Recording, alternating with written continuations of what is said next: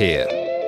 Hello and welcome to episode 2 of the second season of Blockchain Insider. My name's Simon Taylor and I'm joined by my co-host, Kai Sheffield, who's head of crypto over at Visa. How are you doing today, Kai? I am doing fantastic. Excited for the episode. So much is happening in crypto. We got to dive in. And we could do a show a day easily, but we're trying to summarize it for you guys. This will be the TLDR version of the past month. In its new form, Blockchain Insider, of course, is putting out 2 shows every month. One news show looking at all the biggest news of that month, and one insight show where we're going to deep dive into a particular subject, trend, or topic in the industry. In today's news show, oh my goodness, the guests and us, we're going to be looking at some of the best stories from this past month, including Square making a hardware wallet for Bitcoin, how Axie Infinity creates work in the metaverse, and USDC stablecoin backer Circle is going to go public in a $4.5 billion SPAC deal. To dig into this, I'm joined by some fantastic guests, starting off with Camilla Russo, who's founder of the Defiant. Cami, welcome to the show. How are you doing, and can you tell everybody about the Defiant? Hi, Simon. Thanks so much for having me. Sure. So I'm the founder of The Defiant. The Defiant is a content and information platform focusing on decentralized finance. It was founded in June 2019 as a Substack newsletter, but now it's grown to a media company with a podcast, a YouTube channel, and a website where we publish articles daily focusing on DeFi. So I hope everyone can go and subscribe to get the latest on the most exciting corner of crypto, in my opinion, at least. Let's definitely do it. And alongside Cami, we have Sina Nader, who is the COO at FTX in the United States. Thank you so much for joining us, Sina. How are you doing?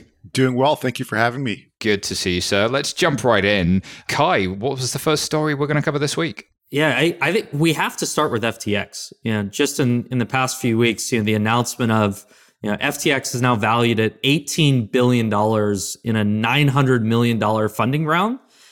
So this is, I believe, the largest funding round in crypto history. That $900 million includes more than 60 investors, including Paradigm, Ribbit Capital, Sequoia. And so, we've been seeing FTX everywhere. I see it on every umpire's patch in Major League Baseball. We're seeing you sponsor the Miami Heat. Sina, what is going on? How does it feel? What are the plans for FTX with this new round of funding? Yeah, so thanks for that. A lot of exciting things happening. And, quite frankly, what we wanted to do with this round really was 2 things. One is to sort of increase the number of partnerships that we have and just basically sort of, strengthen and grow our relationships outside of the crypto world in particular as well. And then, secondly, we wanted to have even more capital on hand in the event that there's M&A that we wanted to pursue. So those were sort of the 2 main goals.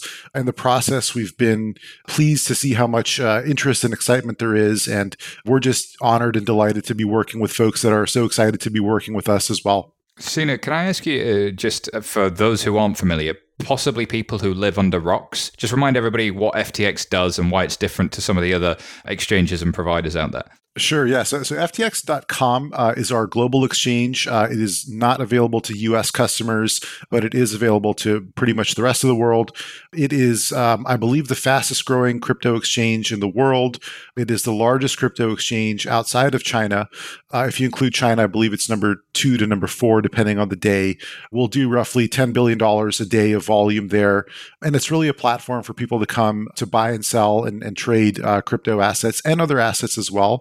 There's, various other offerings that we have there that people can check out. And then on the US side, we have FTX.US, which is a US regulated exchange offering crypto trading to anyone in the US. We can also, by the way, accept customers from outside the US on the US exchange. However, in the US, we only trade spot crypto. In the international exchange, FTX.com, we also trade futures and other instruments. So in terms of sort of what makes us different, a lot of people talk about the quality of our tech build.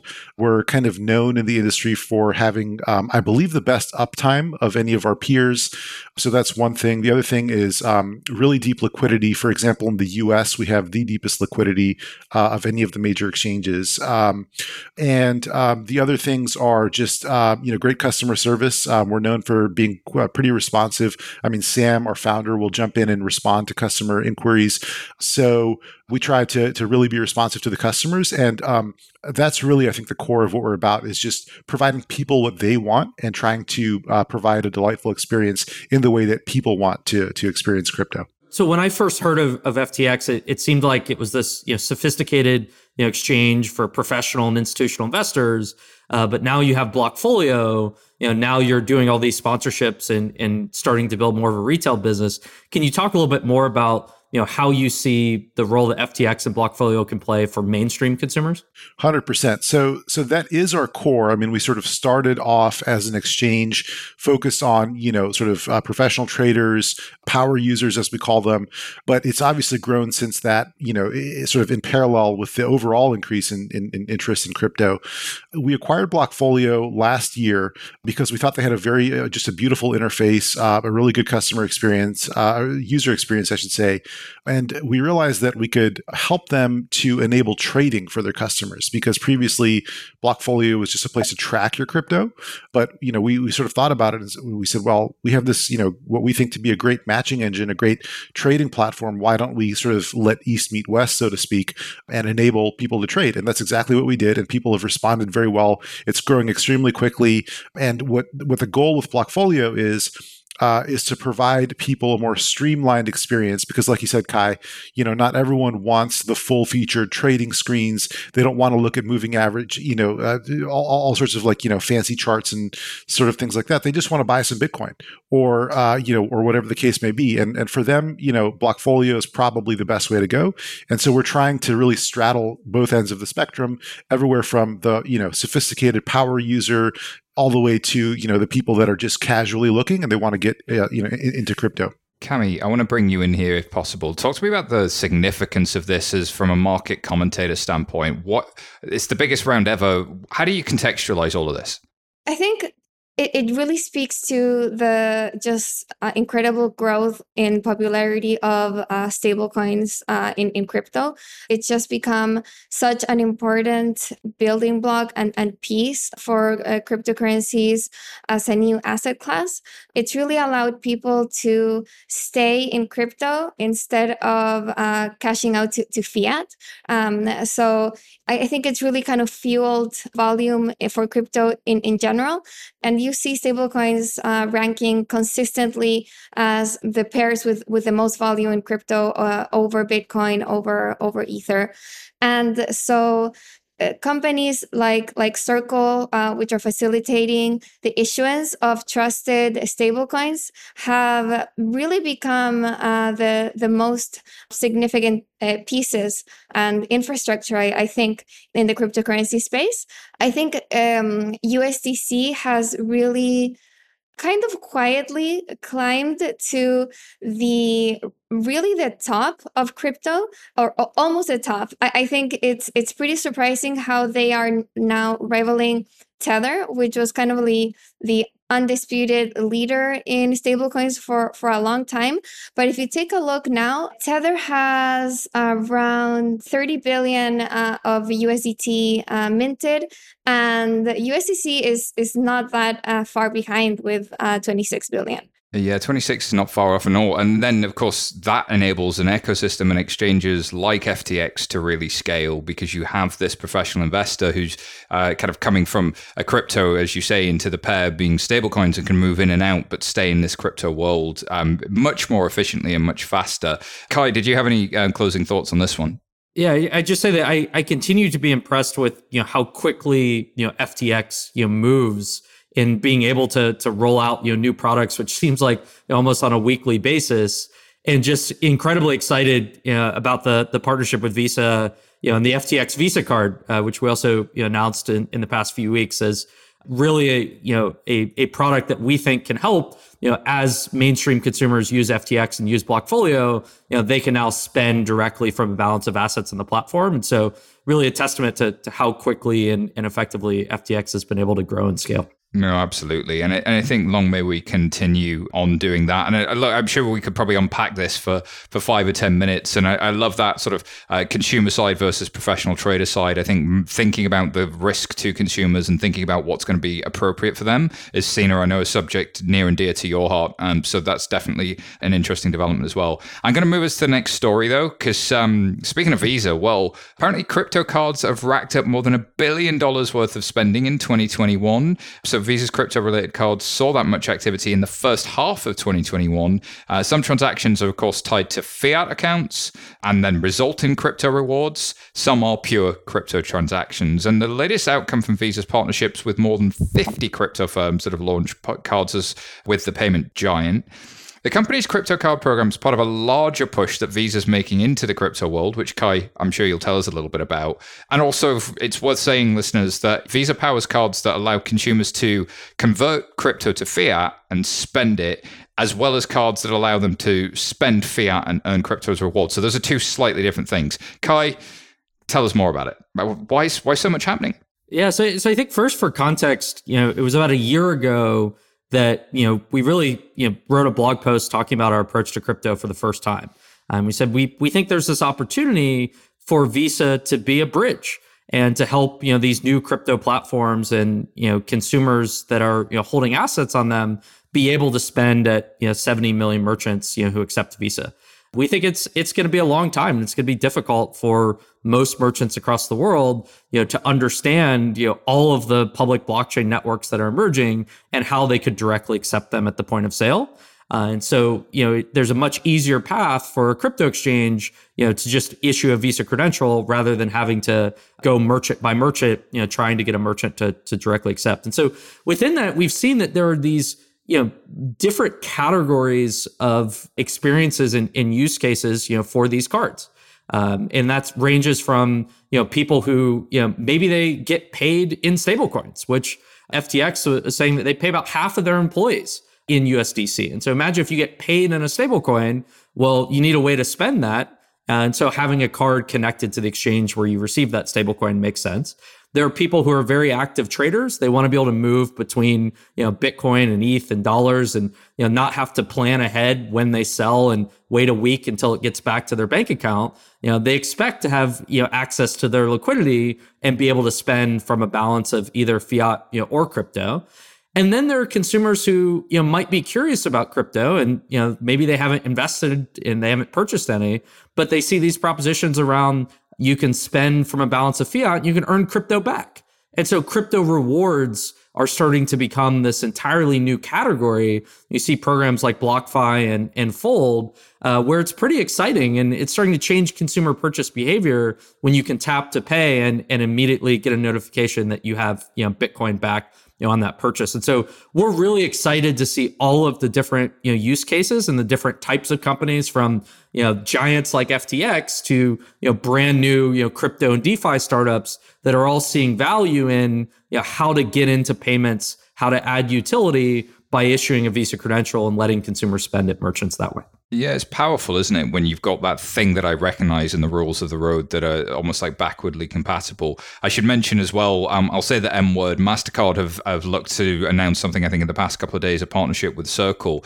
So it does feel like an industry-wide trend, but Visa was clearly first out with that.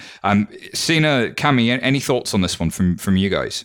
Sure. I mean, just to echo a lot of what Kai was saying, I mean, first of all, we're extremely excited to be partnering with Visa for exactly those same reasons. I mean, we think that there's a lot of people out there that maybe have been looking at crypto, they've been hearing about it, their friends and family members are talking about crypto, but it's one thing to sort of go and like set up an account and actually start, trading crypto.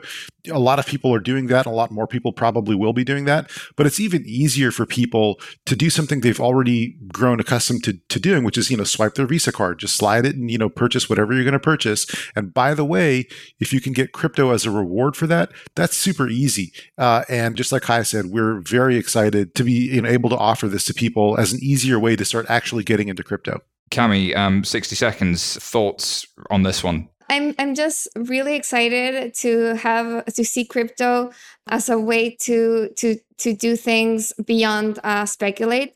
So I think Visa is enabling that. We're seeing it in DeFi with lending, borrowing, just like getting passive interest. But spending is such a cornerstone of just like what anyone can do, and the fact that you can stay in crypto and invest in crypto, but also use it to buy coffee, which was kind of the cliche criticism that people usually have with Bitcoin. So it's like you can buy Bitcoin, but you can't buy coffee with Bitcoin. Well, maybe now you can, and it just like starts to lend more legitimacy to the space. Indeed. Kai, speaking of which, there's a big news story up next, isn't there? Yeah, so I think one of the biggest announcements was that USDC, stablecoin backer, Circle is to go public in a $4.5 billion, SPAC deal. And so, last month, Circle announced they raised, $440 million, which at the time was, still is one of the biggest funding rounds in crypto history.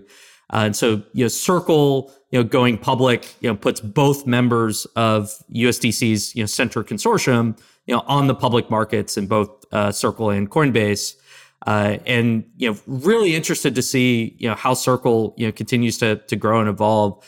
So maybe starting with Camilla, kind of what are your thoughts on kind of what changes and what's the impact of Circle now as a public company on their business, on USDC and on the broader crypto ecosystem? Well, I alluded to before on just like the importance of Circle and USDC kind of rising previously, but I think the fact that Circle will become a public company will kind of force a transparency into the stablecoin space. And I think that that's been such a, like the Achilles heel of stablecoins, with Tether being the biggest one and having been under constant scrutiny and criticism for its lack of transparency. And, it was forced by US regulators to show its balance sheet. And then we finally saw what everyone had suspected, that it wasn't, in fact, one-to-one backed by US dollars as it had claimed. So it's been this shadow over the stablecoin space. And I think if USDC is public and is kind of required to maybe become a regulated trust, to show exactly what is in its balance sheet, to provide periodic reports on its holdings, I think that will just lend a lot more confidence in this stablecoin space. And maybe news about kind of, today there were even more kind of Tether headlines crossing the wires. And before, like, that really kind of sent shockwaves through crypto because it's so reliant on Tether. I think now having this equally strong stablecoin just makes the space stronger because, it means if something happens to Tether, we have USDC that it's just as liquid, and it has the potential to be more transparent. And Sina, you support USDC on FTX. So curious your perspective on Circle, USDC versus other stablecoins in the market. Yeah, I mean it's huge, and it's a very big part of what our active traders are using on a daily basis. And just for context, when you look at an FTX account or an FTX US account, basically people can bring in USDC or a number of other stable coins, and we treat those as US dollar equivalent. So we actually don't distinguish between that. So we're very big believers in stable coins. And also to Camilla's point earlier, I mean, I think the transparency that Camilla mentioned, I think that's a huge thing. And I think that really speaks to the trust that people have in these assets, and going public will be a great step in that direction as well, just because of the increased looks that they'll continue to get. And really, I think in crypto, there's three things that matter for crypto platforms, I should say, and that's trust, compliance, and execution. And so when you go public, when you have greater amount of sort of scrutiny of what you're doing, that encourages more and more trust because people will become more familiar with what you're doing, what the actual underlying holdings are, and so forth. And long term, I think we feel that this is really, really beneficial to the industry. And again, just in the trading space in crypto, stable coins are just massive massively important. And so we're super excited to support USDC. And we think there's a number of, really cool use cases coming up with USDC that we're excited to see as well. And I think just to contextualize that, Kai, I mean, we see the DeFi yield being one of the key propositions now coming from fintech-looking things like Echo.com and Donut and all these guys, where it looks like I'm saving dollars. Now, it's not the same as it being FDIC insured, but actually the way it's insured is still pretty solid behind the scenes. And so from a consumer standpoint, do I want 0.5% APY or do I want 4% APY? And that's a different proposition to the market. And even if those yields come down, they're still potentially differentiated. And then you also see like the difference in moving these things around. I was speaking to a senior bank executive a couple of weeks ago. He said one of his favorite experiments is to take somebody from a C-suite in a bank and show them moving USDC or the Paxos USD around and GUSD and sending that to the other side of the world. And then trying to do that on Swift. And the old payment rails that a lot of the banks use are completely different. But actually, these rails are fundamentally different and could be used by all actors. It's not just the consumer and it's not just displacing people. It could be valuable as infrastructure. Yeah, I think it's definitely something that you have to use to really understand, the impact of.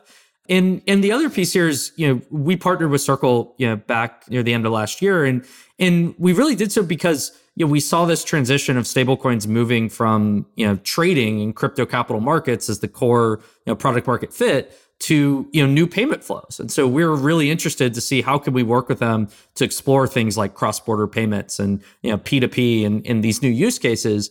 And so we've been able to learn a lot and find some really interesting opportunities through that. I think as now that Circle goes public, there could be more and more visibility on what types of companies are using USDC and using Circle's products for what use cases. And you'll see that it's no longer just crypto businesses. There are now, global internet companies that are, seeing USDC as, core treasury infrastructure. And particularly as they expand to many different blockchains, there are brand new things that you can do that, you just can't do with other payment systems, in a digital dollar on a, high throughput, open public network. Imagine if the dollar was internet native. That's hugely powerful if you're a payments company and looking to expand into markets, or if you're a big tech company and looking to accept payments in markets where there isn't a lot of payments infrastructure or it's largely informal. So I do want to point everybody, Paxos put out an interesting report saying, have you really got a dollar? And I think the transparency that's coming out from that is kind of powerful because there are different worldviews as to how you should build a stable coin. And Cami said something really interesting about kind of, will we see the regulators require Circle to become a trust? So lots that could play out here. We're definitely not done building and there's a lot more to come. But speaking of which, having a lot more to come, we're just going to take a quick pause here while we hear from our sponsors and we'll be back shortly. This episode is brought to you by Visa, one of the world's leaders in digital payments. Crypto has opened up a new world of possibility, and Visa is helping everyone take part. Visa enables commerce across their network and crypto networks through solutions like FinTech Fast Track, a quick and easy way for crypto innovators to issue payment credentials. Join us in this new money movement. Learn more at visa.com/crypto. Season 2 of the FinTech Marketing Podcast has landed. Join me, Eric Fulweiler, Chief Marketing and Commercial Officer here at 11FS, as I talk directly to some of the most influential CMOs in the world of FinTech and financial services. I'm going to be asking them how they build brands, how they drive growth with modern-day marketing. This season, I also have a new co-host, Mariette Ferreira, our marketing director here at 11FS. She will be talking to the people getting down and dirty on the marketing front lines with roundtable chats from some of the best in the business. Subscribe today on your favorite podcast platform so you don't miss out. That's FinTech Marketing Podcast by 11FS. Okay, first story back in is about Square making a hardware wallet for Bitcoin. So Square is possibly making the most fintech meets crypto crossover story ever here. So they're going to make this hardware wallet for Bitcoin. And Jack Dorsey, who's the CEO of both Square and Twitter, had said in June that the company was considering making this hardware wallet. And now Square has made that decision to move forward. There's a quote here from Jack Dorsey that says, "We decided to build a hardware wallet and service to make Bitcoin custody much more mainstream. We'll continue to ask and answer questions in the open. This community's response to our thread about this project has been awesome, encouraging, generous, and collaborative, and inspiring. This hardware wallet won't be Square's first cryptocurrency-focused product, as you can already buy and sell Bitcoin from within Square's Cash App, but it is, of course, a fundamental change to how it all works. So, interested in your perspective on this one, Sina. Does this seem a bit Bitcoin maximalist to you, and what's the significance of Square doing something like this? Oh, it's huge. Obviously, a lot of people follow, Square, and for good reason. We're fans of what they do. I mean, it's an interesting sort of characteristic of the crypto space where, people might think that, certain people are competitors, but actually we all are kind of rooting for each other to succeed. And so we're super excited for them to continue to help grow the ecosystem, first of all. Second of all, I think there's a lot to be said about focus and sort of simplification of things. And so the one example I kind of think of being here in California or on the West Coast here is, In-N-Out Burger. They have 3 choices. You walk in, you can get a number 1, a number 2, or a number 3. And that makes it really easy for people. And similarly, I think when there's a company that focuses just on Bitcoin, that gives people something to latch onto easily. Maybe it's a little bit easier to sort of wrap your head around, okay, they're dealing with this one thing called Bitcoin. They don't have to learn about all these other things. And I think there's definitely a place for that. And I think that it makes a lot of sense. And obviously, there's a lot of reasons to be excited about Bitcoin. So I guess net, very positive, and we're excited to see what they do. And I think it makes a lot of sense to offer their users more ways to engage and more ways to get like super engaged and actually do, self-custody. I think it makes a lot of sense. Yeah, Kai, I'm interested in your views. There's a really good Spike Lee piece, I don't know if anybody's seen it on YouTube, about new money. And the Square has always done really well at being like moving with the sort of money is culture, culture is money. And I think Robinhood has kind of really moved into that world. Whereas a generation of people that are looking towards economic empowerment and to take control of their destiny, and maybe the Bitcoin narrative feeds into that.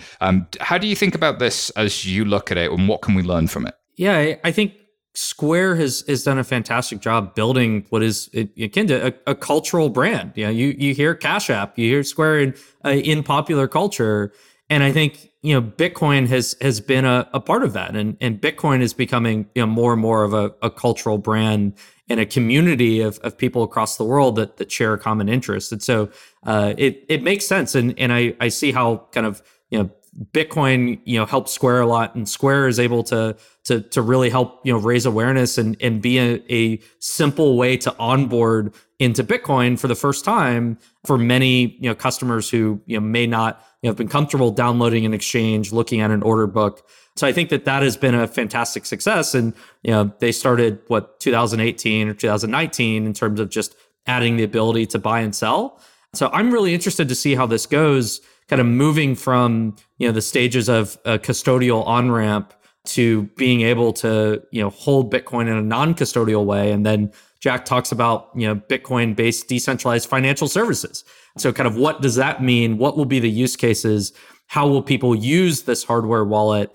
And will it be something that a average consumer can immediately go into, or is it kind of as you start with a custodial account on Square, and then as you get more advanced, you move into it? So I'd be curious to hear Camilla's perspective on is Bitcoin DeFi? And I saw a lot of swirl around wait, you're talking about Ethereum, Jack.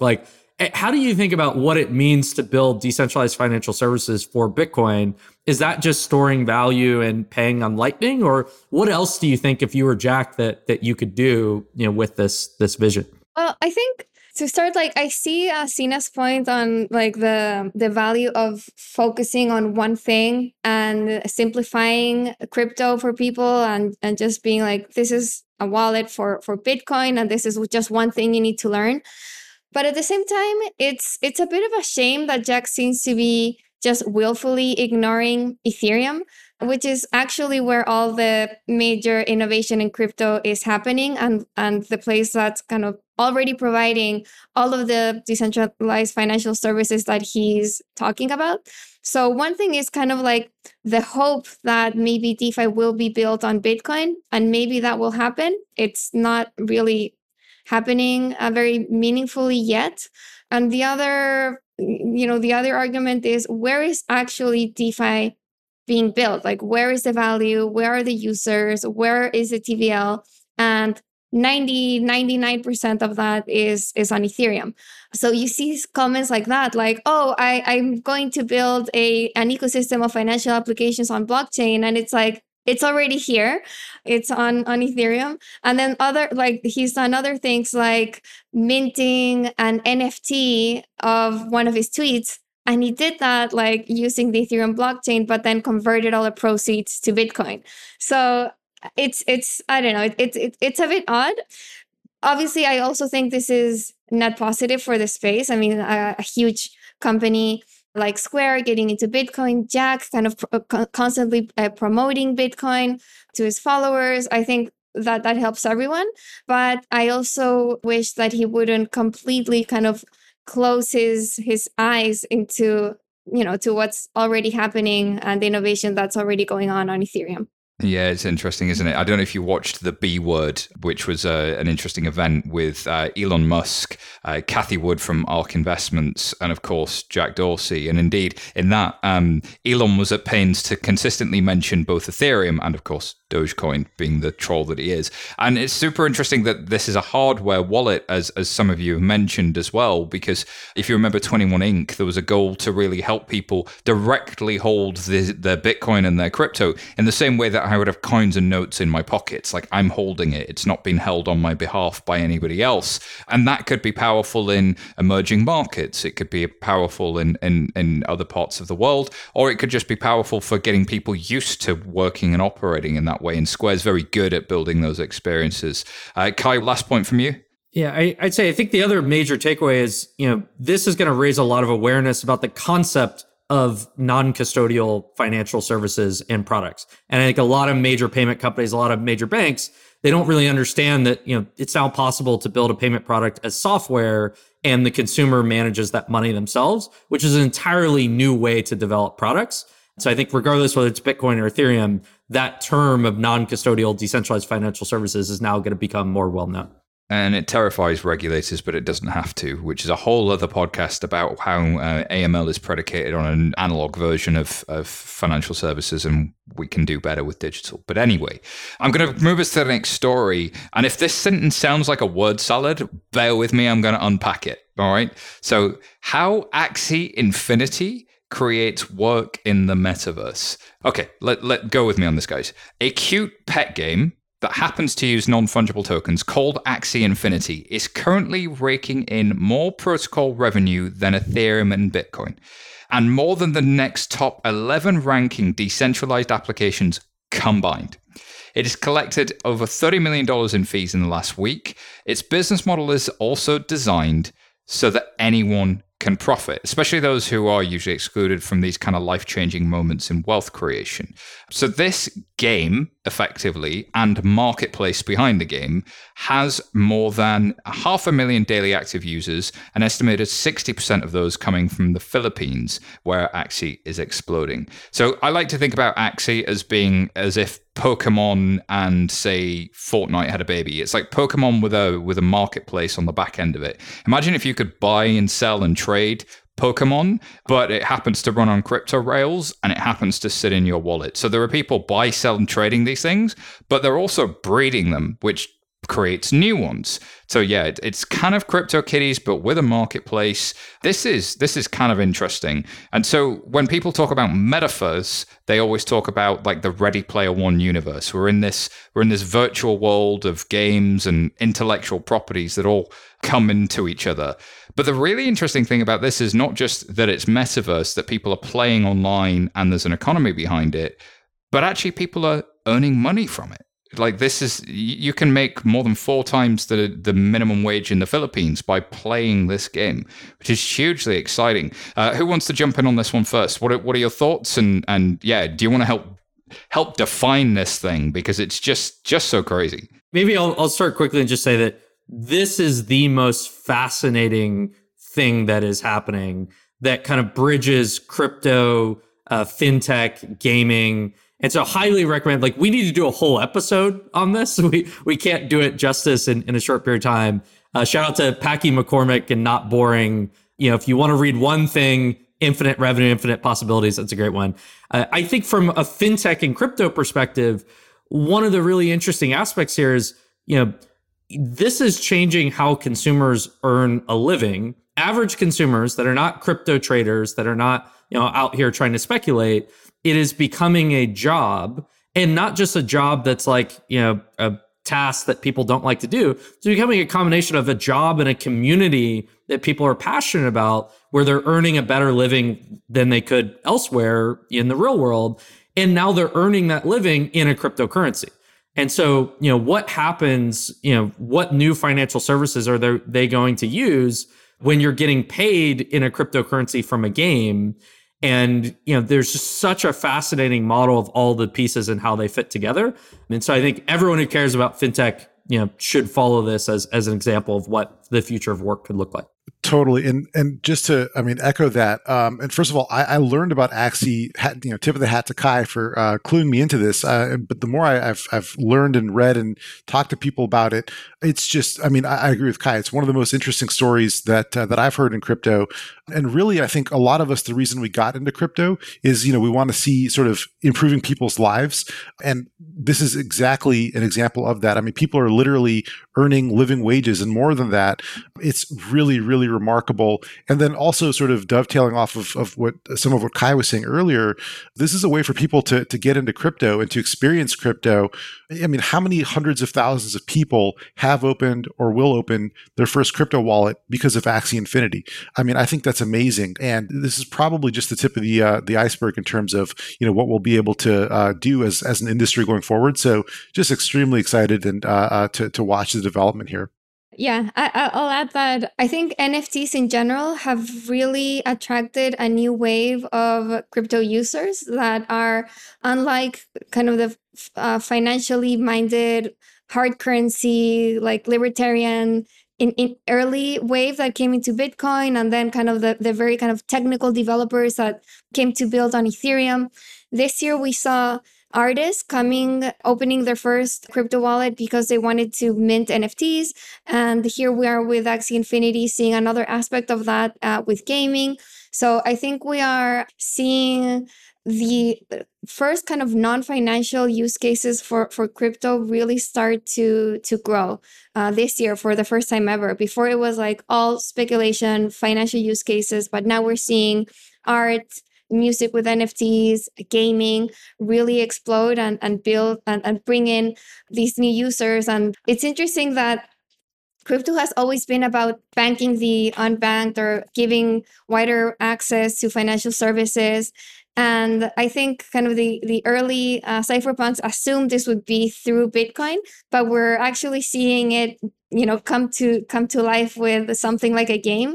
And I don't think it's something that anyone really anticipated or expected, but it makes a lot of sense that this will be the way to get a more mainstream audience using crypto. It makes complete sense. I've got to call out the doomsday scenario for those folks that are thinking this is crazy, because we could end up in a Wall-E future where we're all locked into our screens and we don't get out so much. And also, video games that do this sort of earn mechanic can become very grindy. They lose their fun very quickly. So we've got to keep our eyes about it and make sure that this is being done for the right reasons. But as I stand back and look at this, I'm reminded of the Chris Dixon quote, which says, "It always starts out looking like a toy."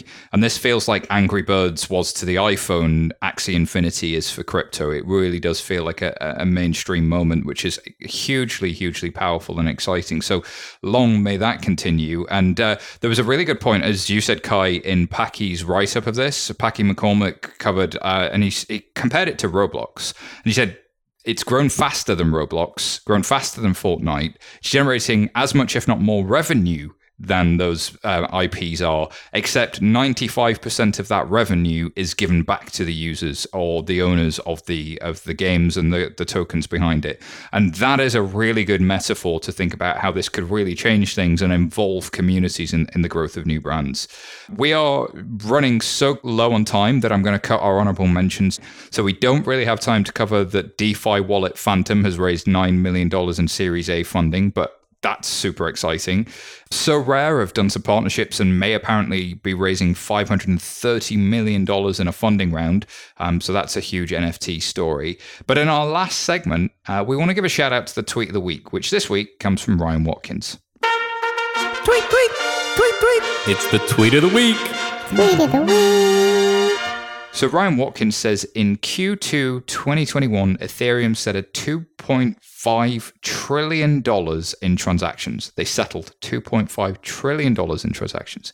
This represents 65% quarter-over-quarter growth and 14,090% year-on-year growth, and puts Ethereum on pace to settle $8 trillion worth of value in 2021.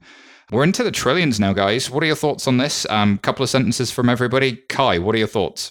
Yeah, I think my first takeaway is like, we haven't even really gotten into mainstream payment flows, and we're doing trillions of dollars a quarter settled it on Ethereum in terms of what the Ethereum blockchain is capable of.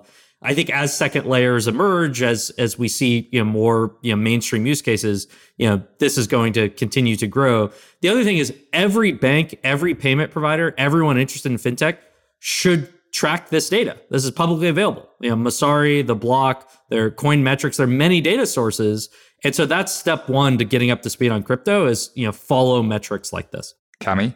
Let's see. I think one take from this is that Ethereum, was like set out to be the world computer and just like this base layer for Web3 or like the next internet. I think it's TBD whether it can become the base layer of everything, of this like world computer. But I think numbers like this support the case for saying that Ethereum has already won as a financial chain for the future. I think if Ethereum can just focus and become the financial layer for Web3, that's already kind of a pretty good outcome if it doesn't actually become the world computer. Yeah, I was listening to an interview with Sam, the founder of Arweave, where he said he originally bought into the world computer. It's not what he got, but what he got is pretty interesting too, which is this. It's almost this. It's not just a financial layer; it's a contracting layer where the logic can be automated of given business logic. Sina, thoughts on this one? Yeah, I mean, just coming around to the numbers again, I mean, you mentioned the trillions. The last time I checked, which was admittedly a little while ago, the number of unique crypto users globally is somewhere around 100 million, 100 maybe plus million people globally. And if you divide that by the total number of people that that there are in the world, that's something like 95, 96% of people, maybe more, are not yet into crypto. So basically, I would say you ain't seen nothing yet. We're just getting started. We are, and we're going to have to fix a lot along the way. The great thing about things being early is there's a lot to do and a lot of podcasts to record. But that wraps up this week's show. Thank you so much for our guests. Where can people find out more about you? I'm going to start with you, Cami. Yes, so you can find me on Twitter at Cami Russo, and The Defiant on Twitter is at Defiant News. The Defiant website is thedefiant.io. Brilliant. Sina, how about you? So you can visit our website at ftx.us. If you're a U.S. person, if you're outside the U.S., it's ftx.com. And then if you'd like to follow me on Twitter, I'm at SinaNader33. Fantastic. Kai? Visa.com/crypto. Check it out. And as for me, you can find me at SYTaylor on Twitter or simon@11fs.com.